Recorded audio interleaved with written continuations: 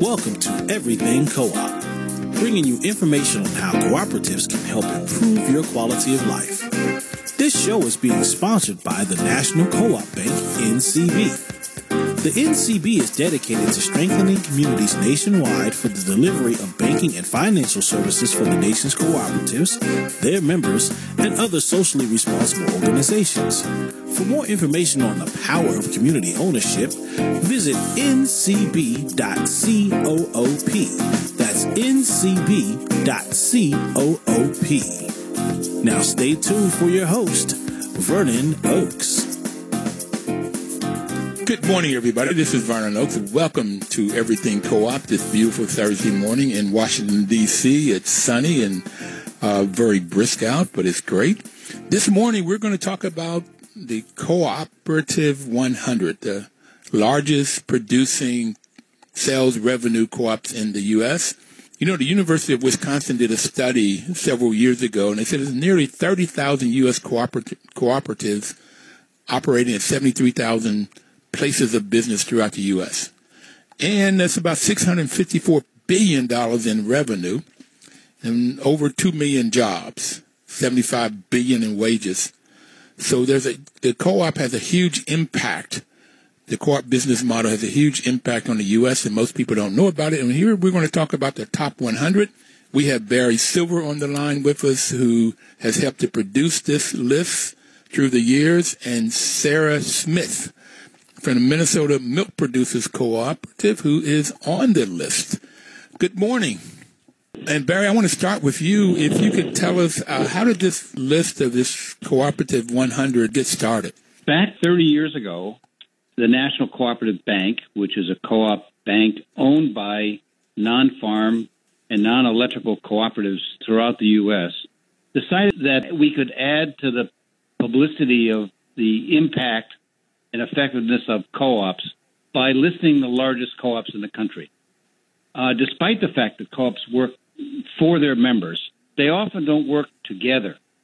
So we wanted to create a list, just like many private industries created the top 100 co-ops and the top 100 richest people in the world, to show the impact of co-ops on American life and American community.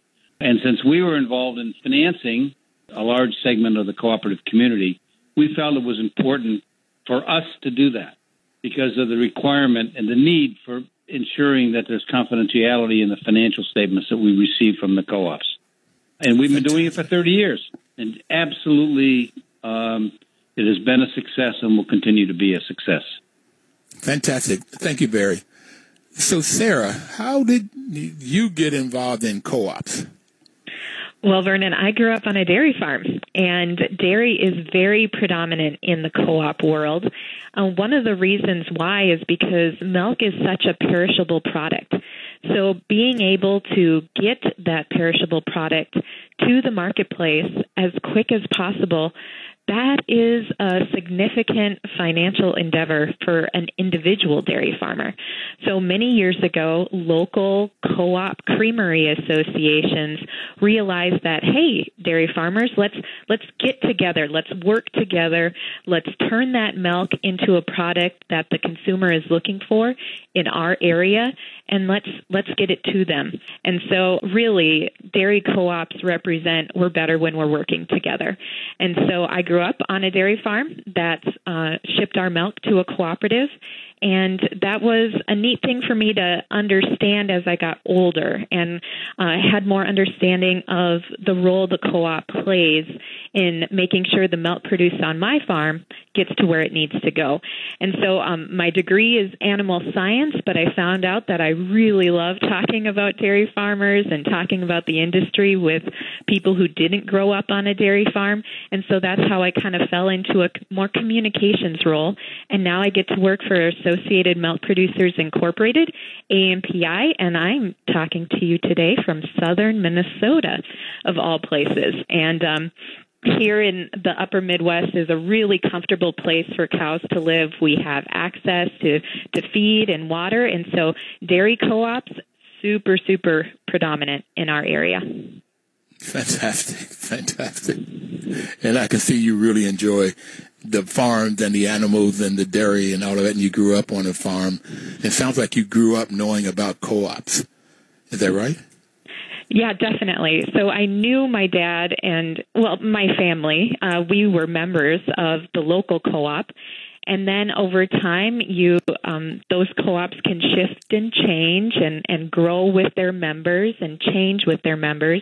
And so now, for example, here at AMPI, instead of the milk going to the bottle, we call it the fluid milk, Upper Midwest dairy farmers realize that there is a growing demand for cheese and butter.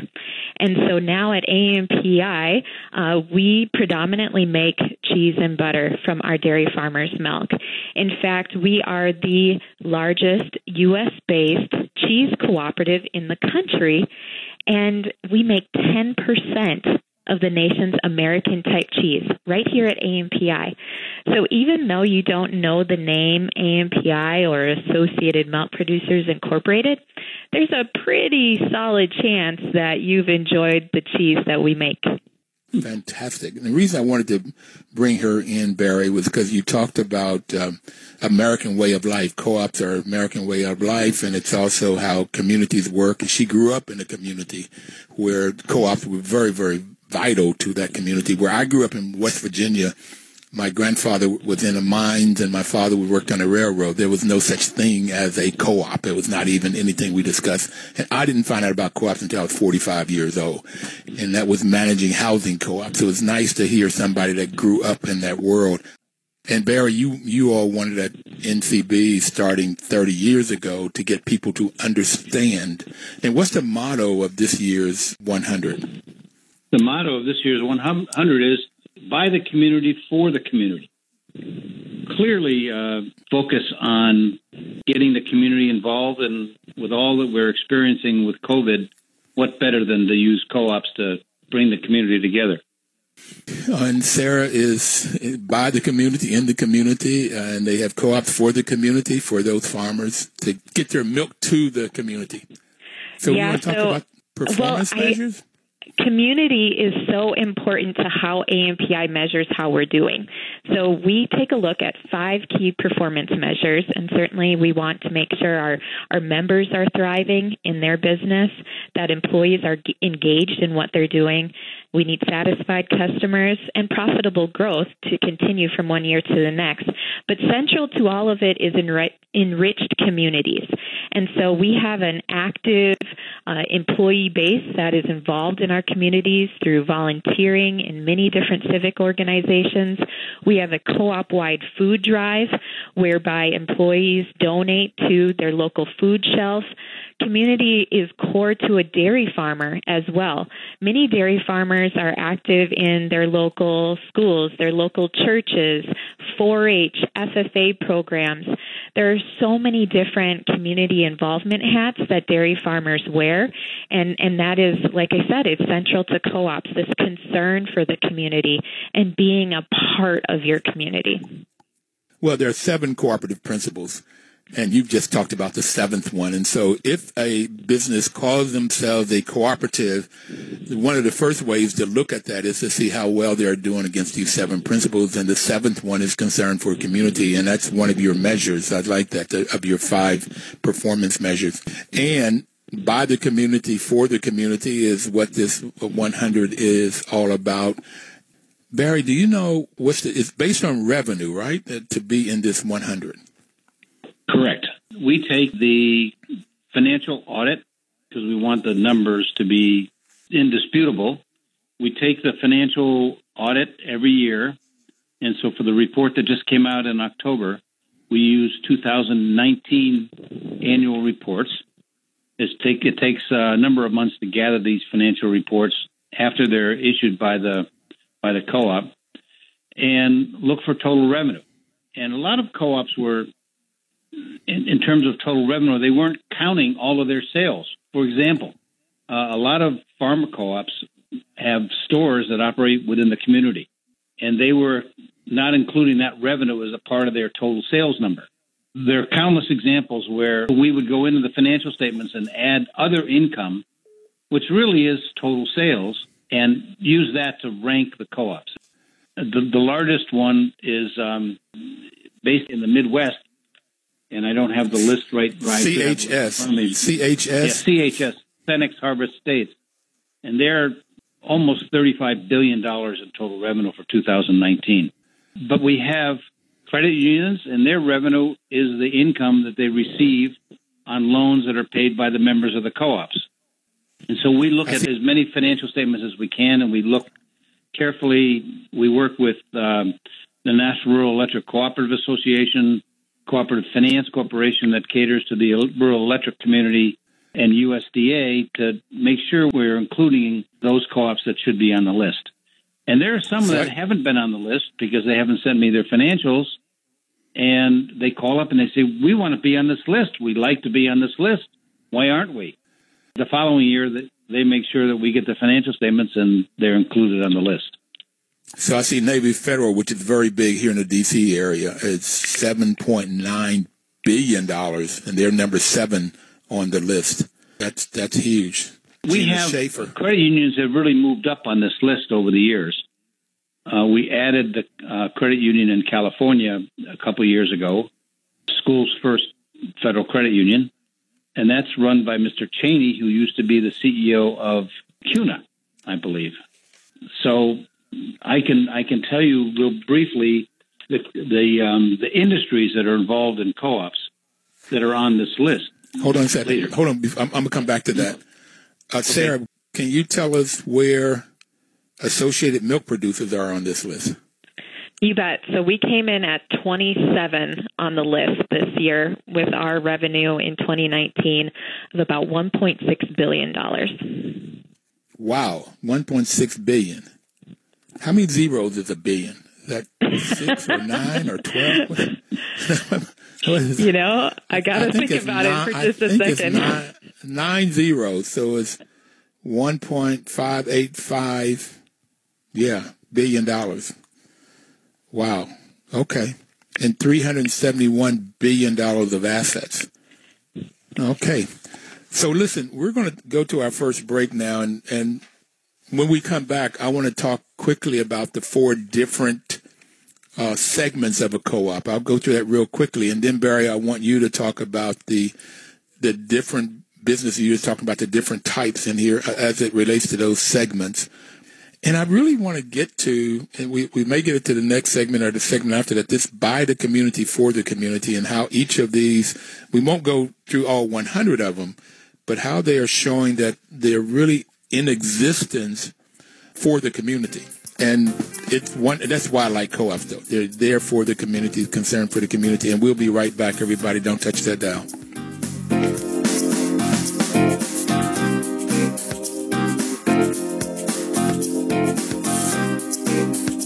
Your news talk station.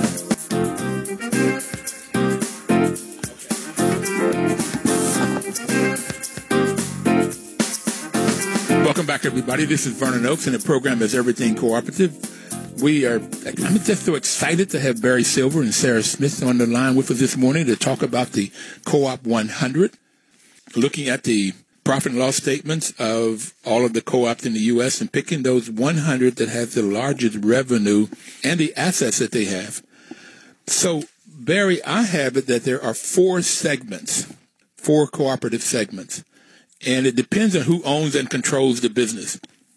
If the business is owned and controlled by the employees, then it's called a worker cooperative. So that could be any business you can think of. Any business, if it's owned and controlled by the employees, then it's a worker co-op. If the business is owned and controlled by the people that uses the products or services, it's called a consumer co-op. It's owned by the consumers, the clients, the people that uses that. And housing co-ops, credit unions, some food co-ops. Food co-ops could be an employee or a consumer co-op. So there's different types of these. And then sometimes businesses or individuals will come together and create a co-op where they buy the products that they need to create whatever they're going to create. And that's called a purchasing co-op. So farmers have been using that. Sarah grew up with them doing this. And artists are beginning to use this. There's a group in D.C. called Consumer Purchasing Alliance, and they work with nonprofits and charter schools to pool their purchasing power. And if a group of businesses come together to market their co-ops or add value to their co-ops, then it's called a marketing co-op, or it's sometimes called a producer co-op. And that's what AMI does. They take the milk and they make cheese out of it. Cabot Creamery, Land O'Lakes, Ocean Spray are names that people know about. But there's also a group of artists in Pittsburgh called Ujamaa, and they are black females that make artwork, or they do jewelry, they do paintings, they do wood carvings, and they came together and formed a business so that they could create a workspace, a storefront. Any individual artists couldn't do that, but as a group they could, to produce and sell their products.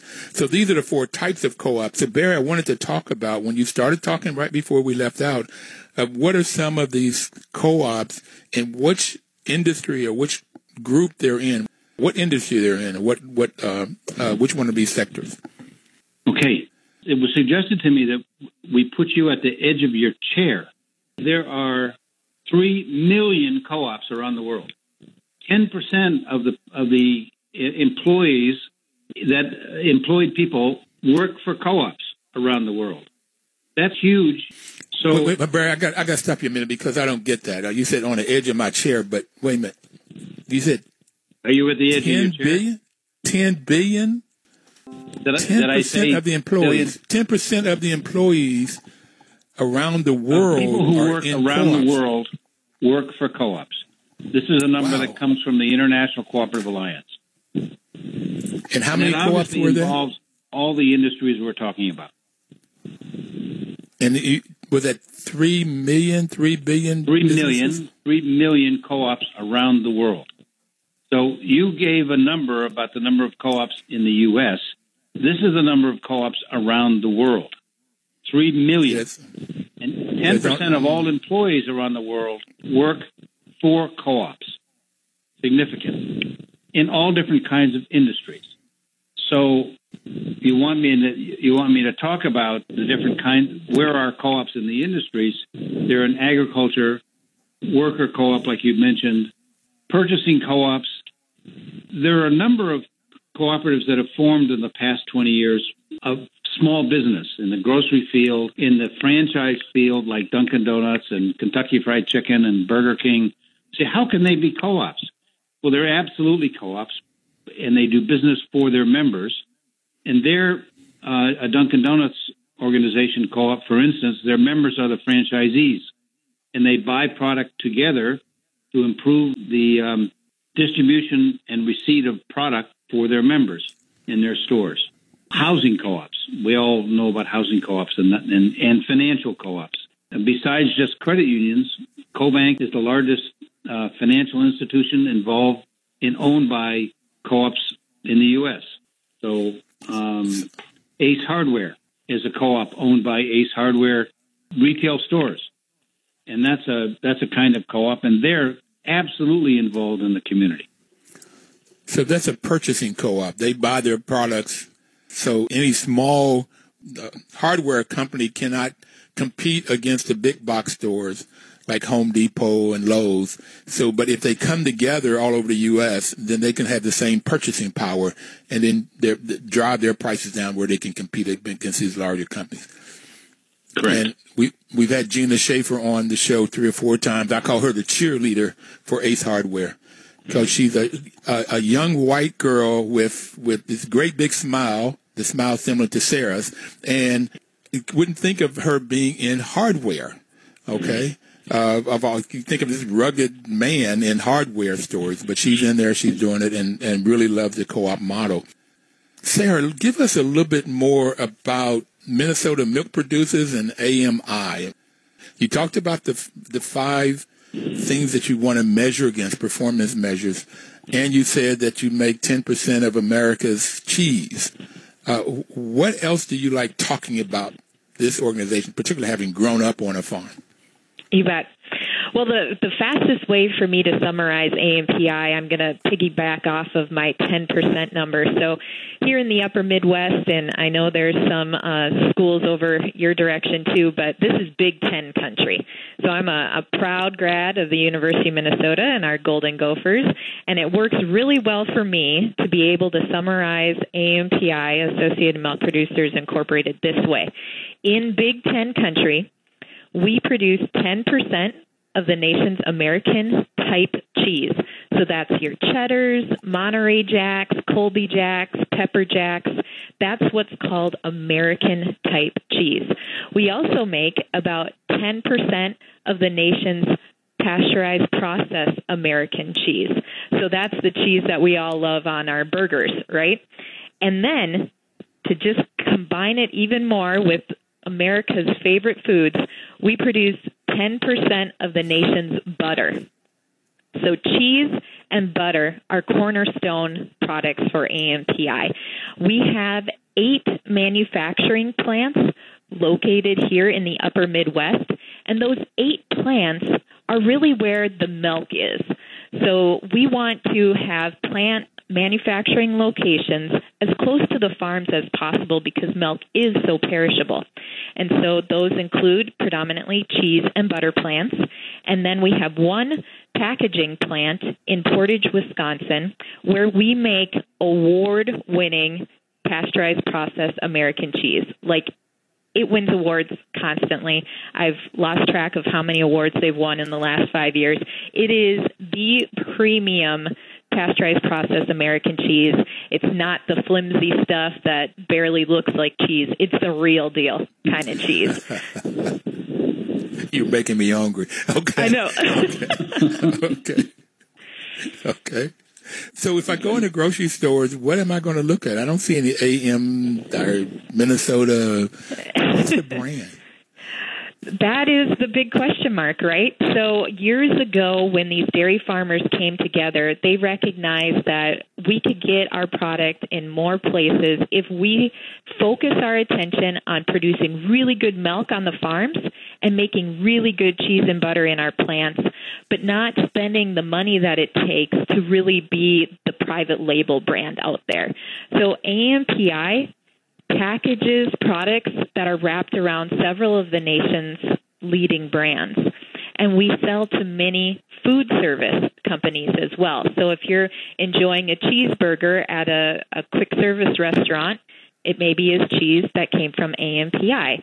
If you're enjoying a nice butter on the side of your meal at a restaurant, that could have come from AMPI.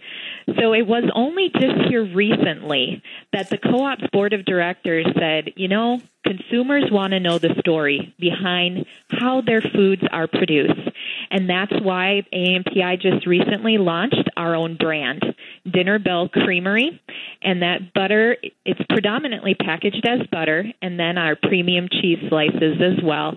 And I hope that people throughout the country will have Dinner Bell Creamery become more of a household name, something they know that when they purchase Dinner Bell Creamery, they are supporting upper Midwest dairy farmers who really know how to make a great piece of cheese and a good stick of butter.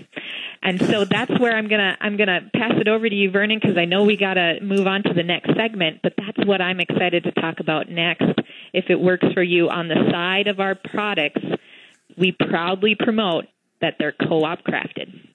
Fantastic. I like the idea that you're promoting co-ops. We're going to take our next break. And Barry, I really want to come back and talk some more about this 100. You told us how it got started, what it's been doing.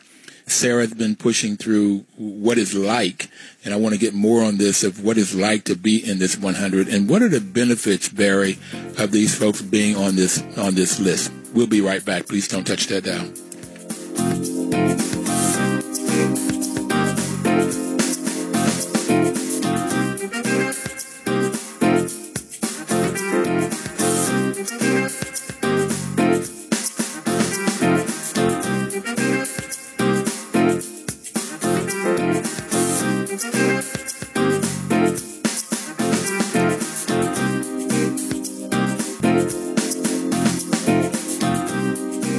Welcome back, everybody. This is Vernon Oakes, and the show is Everything Cooperative. And this Thursday morning, we have Mr. Barry Silver and Sarah Smith on the line with us. And you know, Barry, National Co-op Bank has sponsored this program for 7 years. We've been on the air this past October. We celebrate our 7th anniversary. And NCB's mission is to support and be an advocate for America's cooperatives and their members, especially in low-income communities, by providing innovative financial and related services. And not only do they do a good job of that, but they've also done an extremely good job of helping us to understand this co-op world and give us ideas like the idea of let's really talk about this Co-op 100 list that NCB has started 30 years ago. So, Barry, I really want to talk about what are some of the things that you hear from the people on this list and the people that are not on this list that want to be on this list. What's the benefits of being on this list? Well, if you look at the total amount of revenue these co-ops on the list generate in the United States, we're talking over $220 billion. That's significant. And the co-ops that are on this list can use and do use this list with local government agencies, with the U.S. Department of Agriculture, to communicate ways of doing business between each other. Ag co-ops don't always know that REI is a cooperative, for instance. What's REI? What's REI? Recreational Equipment, Inc. is the largest consumer-owned cooperative in the country. I know they have stores in Minneapolis, and they're based out of Seattle, Washington, and they have around 1.4 million members. And they have a store right here in D.C. They open up a superstore in D.C. I went down there. I keep threatening to join them, but yeah, it's a great store. They do clearly work for their members and pay patronage refunds. They take their profits and pass them back to their members. But there wasn't one vehicle, which brought together all these different kinds of co-ops. NCBA was focused on housing co-ops to some extent and consumer co-ops. The Farm Credit System has an association of farmer co-ops, but there wasn't one group, one place where you could go and find out all the different kinds of co-ops. And the Co-op 100 does that very thing because it includes the largest healthcare co-op on this list is Health Partners out of Minneapolis, owned by physicians that work together to provide medical services for their members. Blue Diamond Growers, for example. We've all heard of Blue Diamond as a brand. Their members are providing product to their co-op and helping their farmer members. There are also a number of grocery co-ops. The largest non-farm co-op on the Co-op 100 list is Wakefern, listed at ShopRite and number 4. Thanks, Vernon. And that's the wholesale number. If these retail grocery stores had to compete with the likes of Albertsons and some of the larger retail food stores, they couldn't. So these co-ops that are on this list, and there's been a lot of consolidation over the years, provide services to their retail members. And the Co-op 100 list helps to highlight the fact that they buy product from farm co-ops. You know, an area that we'd love to see happen, and this is now co-ops talks to each other. AMPI didn't know that ShopRite was a co-op, for example. There are a number of electric co-ops that work together that are on this Co-op 100 list to see how large they are. This isn't an electric co-op isn't some fellow in a small hut with his cogeneration machine providing a light bulb to 500 people in a small community in Minnesota. These are big co-ops, the electric co-ops, and they provide energy and distribution systems for their primarily rural members. And like I said before, credit unions. They're very large and very successful. So there's been a lot more communication between these different types of co-ops than there was before the Co-op 100. And still there needs to be a lot more. So you're really talking about the sixth principle, cooperation among co-ops. So this helps that Correct. Cooperation to happen. Housing co-ops working with credit unions to help get share loans or whatever else the people in the particular limited equity co-ops, limited equity housing co-ops. And then Sarah's group can work with ShopRite because it's a co-op, and folks that are working as co-op have the sixth principle to work with other co-ops in order to build this ecosystem so that they help communities. It works. It works really well. Thank you. So, Sarah, do you all have bragging rights for being on this, being the 27th one on this list, the American milk producers? Yeah, I think if you can have that kind of a stake in this list, it really does help us in communicating our values and our principles with our customers. And so really when we can talk about the fact that we're a co-op and we check all those boxes of the co-op principles of, voluntary open membership, the fact that the members control the business, that they participate in the economics of the business, and yet they're their own person and have that education, training, and information that they share, and that we work together with other co-ops and concern for community, right? I just listed off the principles of co-ops. That resonates with consumers. It really does. It's a fantastic story. And one of my favorite things about this list, Vernon, is that I can look and I'm surprised every time. I usually find one I didn't realize was a co-op. And for others, I can say, I know someone who works there. And one of the reasons why I know someone who works there is a group that we have in the co-op world called the Cooperative Communicators Association, CCA, Cooperative Communicators Association. And so what that is, it's the communicator role, whether it's a writer, spokesperson, graphic designer, whoever holds that role at a co-op can be a member of this professional development organization. And my favorite thing about CCA is the networking opportunities. We get to learn from one another. We get to share ideas with one another. This past co-op month, we worked with co-ops in our local area to place an advertisement in the local newspaper about the importance of co-ops.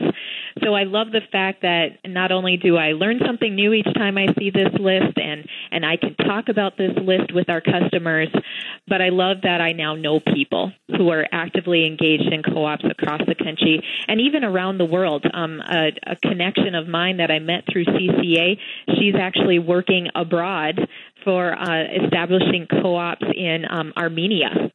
So it's really made this big world smaller for me. I love learning about other cultures, and that's really what that co-op mentality unites us all. So you just mentioned the 7 principles extremely nicely, because 1 is volunteer and open membership, 2 is democratic member control, 1 member, 1 vote, 3 is member economic participation, put money in, and if there's a profit, you get some money out. 4th is autonomy and independence. You have to have control. 5th is education, training, and information. With number 1 that I love in co-ops is training. 6 is cooperation among co-ops. We've already talked about it. And 7, concern for community.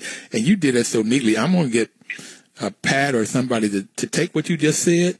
I want to have it written up for me. I like the way you just said that.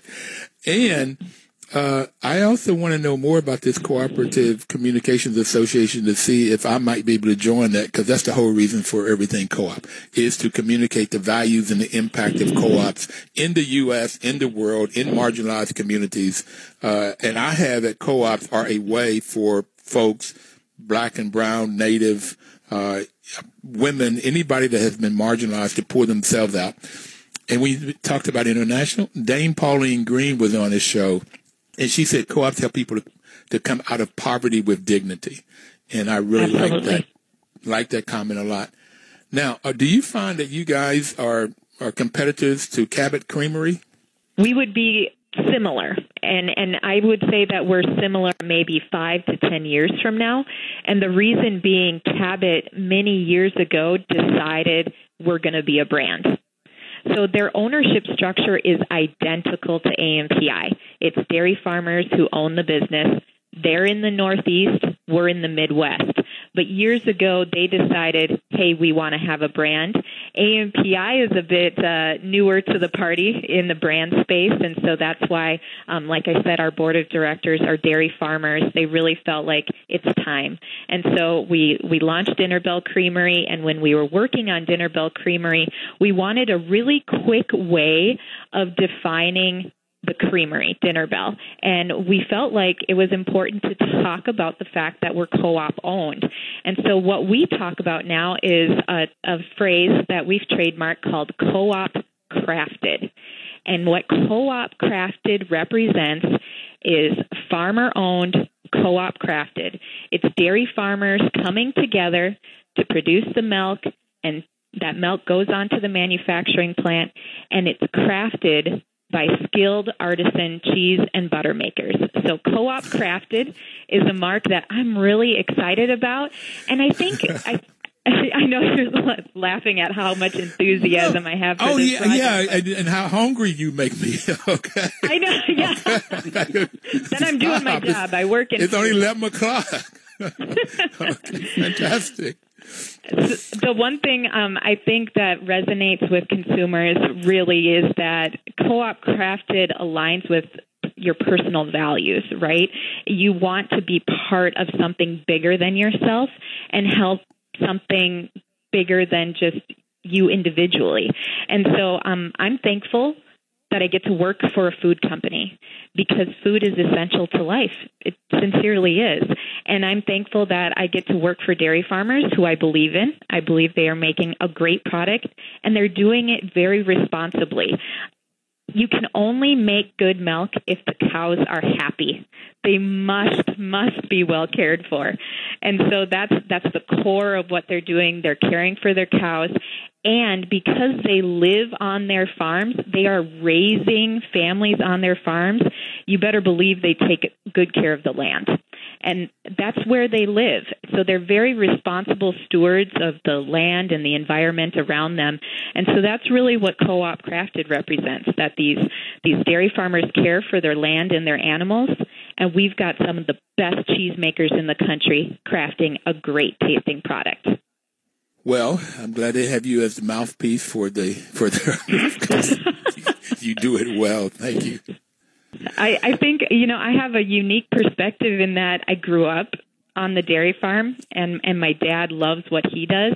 And I've got a mom who grew up on the south side of Chicago, of all places, right? It's a story for another time, Vernon, but she's now a family physician. And so I have this good balance between understanding where my food comes from and the important role food plays in a healthy diet.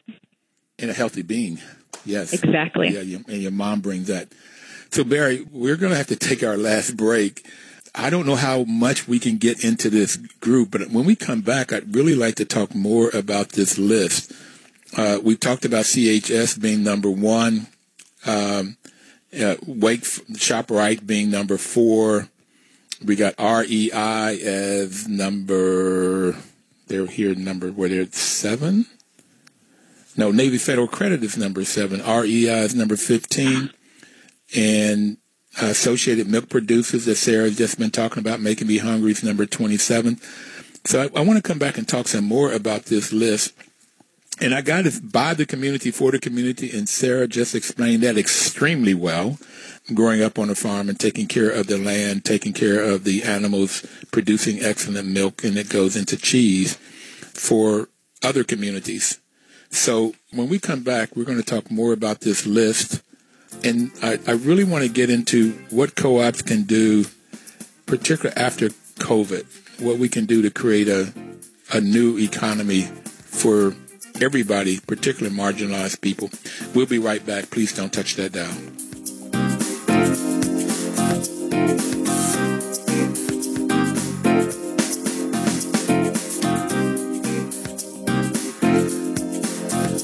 Hi, everybody. This is Vernon Oakes. The program is Everything Cooperative.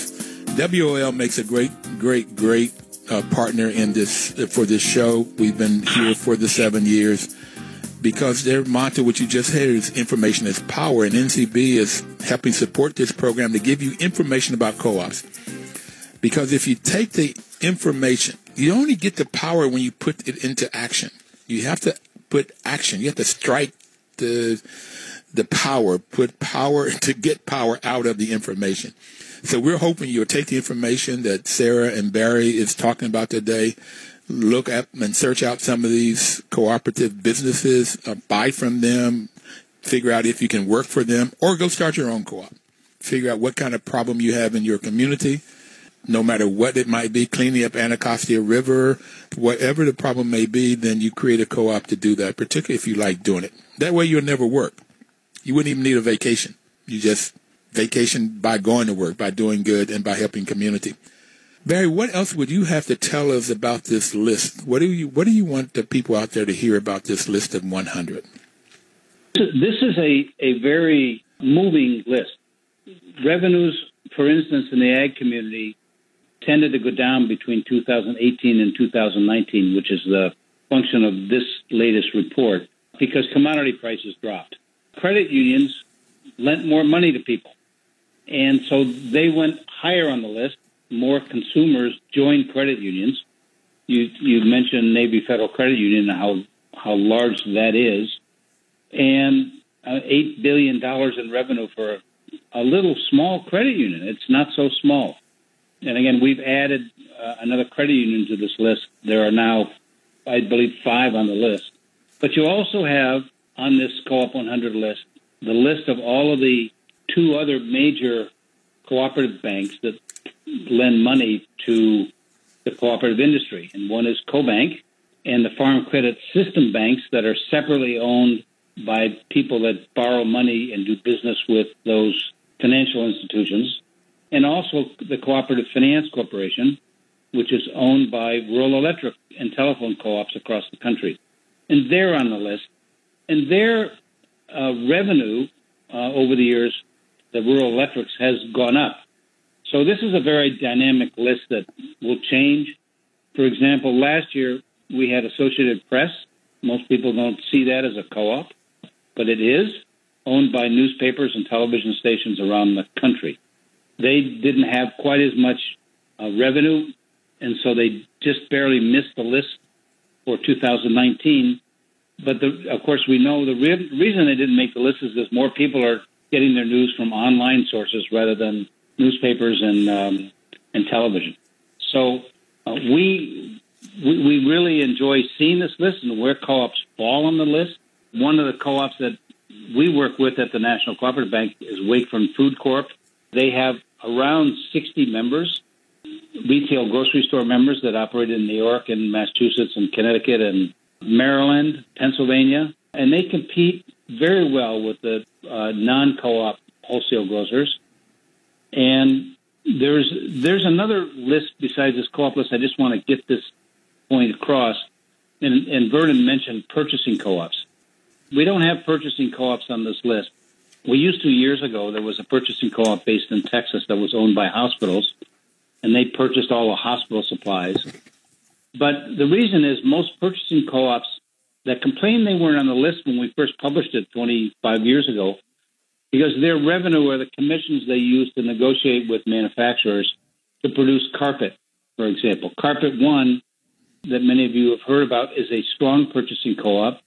Howard Brodsky is the CEO or chairman, and their income is the revenues they get from negotiating with manufacturers on behalf of their members. So that income is not like the income that AMPI generates on behalf of their members, because AMPI is paying the farmer members the price of milk, essentially wholesale. And there are a number of purchasing co-ops that don't appear on this list. We once produced a separate list, but since the income is not easily auditable, we had a hard time putting a significant enough list together. But I think it's fair to say that co-ops around the country that are on this list really are happy they are on the list, really can use the list to inform their members that, in fact, look how large this co-op community is. And it's a significant economic block for communities across the country, and especially when they're working together. Phenomenal. Now, I want to talk about membership here a minute. In this Wisconsin study that I mentioned earlier, they suggested that 35 million members, their membership that Americans hold, and there's only, they say, 350 million members, and there's only 330 million Americans. And so you go, well, how can you have that many memberships? And that's because Americans, on average, belong to 3 co-ops. I would imagine, Sarah, when you were growing up, well, let me ask you this. How many memberships did your family, how many co-op memberships did you all belong to? So probably more memberships than what I realized. But when I look at my small family right now, we live on a farm just outside of New Ulm, and we are members of our electric co-op, of our feed co-op for our cattle that we're raising on our farm. I learned today that Health Partners, our insurance provider, is a co-op.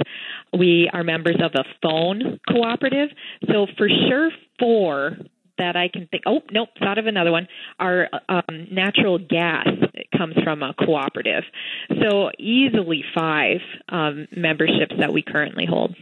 Do you belong to a credit union? Oh, yep, 6. See, the list just keeps going on. Okay. I wouldn't be surprised if you look. I can interrupt for a quick second. Can you hear me all right? Yes. There was a meeting at the White House about 5 or 6 years ago with co-ops. I was there, Barry. I was there. Yeah, and so was I. And the Secretary of the Treasury, I think he was the Chief of Staff at the time, came in and gave a presentation to, there must have been 50 or 60, 70 cooperators in the meeting. And Walden Swanson, who's a co-op leader for decades, said to him, said to the treasurer, "Are you a member of a co-op?" And he said, "No, I'm not a member of a co-op." And everybody kind of hissed and booed and in a very soft way.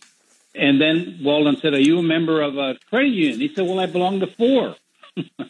So there was the answer. There are a lot of co-ops that are pervasive everywhere, and we're hoping that this Co-op 100 list is one way to help educate people around the world and the U.S. why and how significant co-ops are. So what you get, though, the reason I asked you that, Sarah, because I figured that it was going to be 5 or 6, okay? And then if you start looking at how many co-ops you buy from, okay, what kind of products when you go into the grocery store, or if you're a member of REI. REI is a little bit different, but if you remember REI, then that's another one. So there's 350 memberships that Americans have, and I figure on average they belong to 3. Folks in the farming may be 6 or 7 or 8 or 9 or 10, but so on average 3. So you get about 120 million Americans that belong to co-ops. That's about a third, a little bit more than a third of Americans that belong to co-ops, and most like that Secretary of State don't even know it if they belong to a consumer co-op, a housing co-op, electric co-op, credit union. They don't even know they're belonging. So this CCA that you told me about, we have to let people know more. And I like what your branding is, Sarah. So we only have a couple minutes left. So let me start with you. I want to ask both of you, so make it quick. Barry, do you like what you do, particularly working co-ops? Well, I started working with co-ops in the Peace Corps in 1968 in Peru, and I didn't know the first thing about co-ops, but I was doing co-op work for 2 years and came back and got drafted in the Army, and not a lot of co-op stuff in the Army. It's, march straight forward, not a lot of, anyways. So I then came to Washington and worked, and I was at the bank when it first started in 1980, and I retired about 4 or 5 years ago from the bank and formed a company that I've been involved in providing cooperative consulting work in the finance arena around the world. Okay, so I've been back so you like it. Sarah, do you like what you do? Vernon, I love telling people that my first employer was my dairy farmer dad, and I fully intend that my final employer will be dairy farmers. So I love what I do. I love that I get to work for them every day. So everybody out there, if you really want to love what you're doing, find a co-op and work for them, or start one. Thank you so much for listening to today. We'll be back next Thursday. And then this week, please, please, please, please live cooperatively. Thank you very much. Thank you, Barry and Sarah. Thank you, Vernon. Thank you.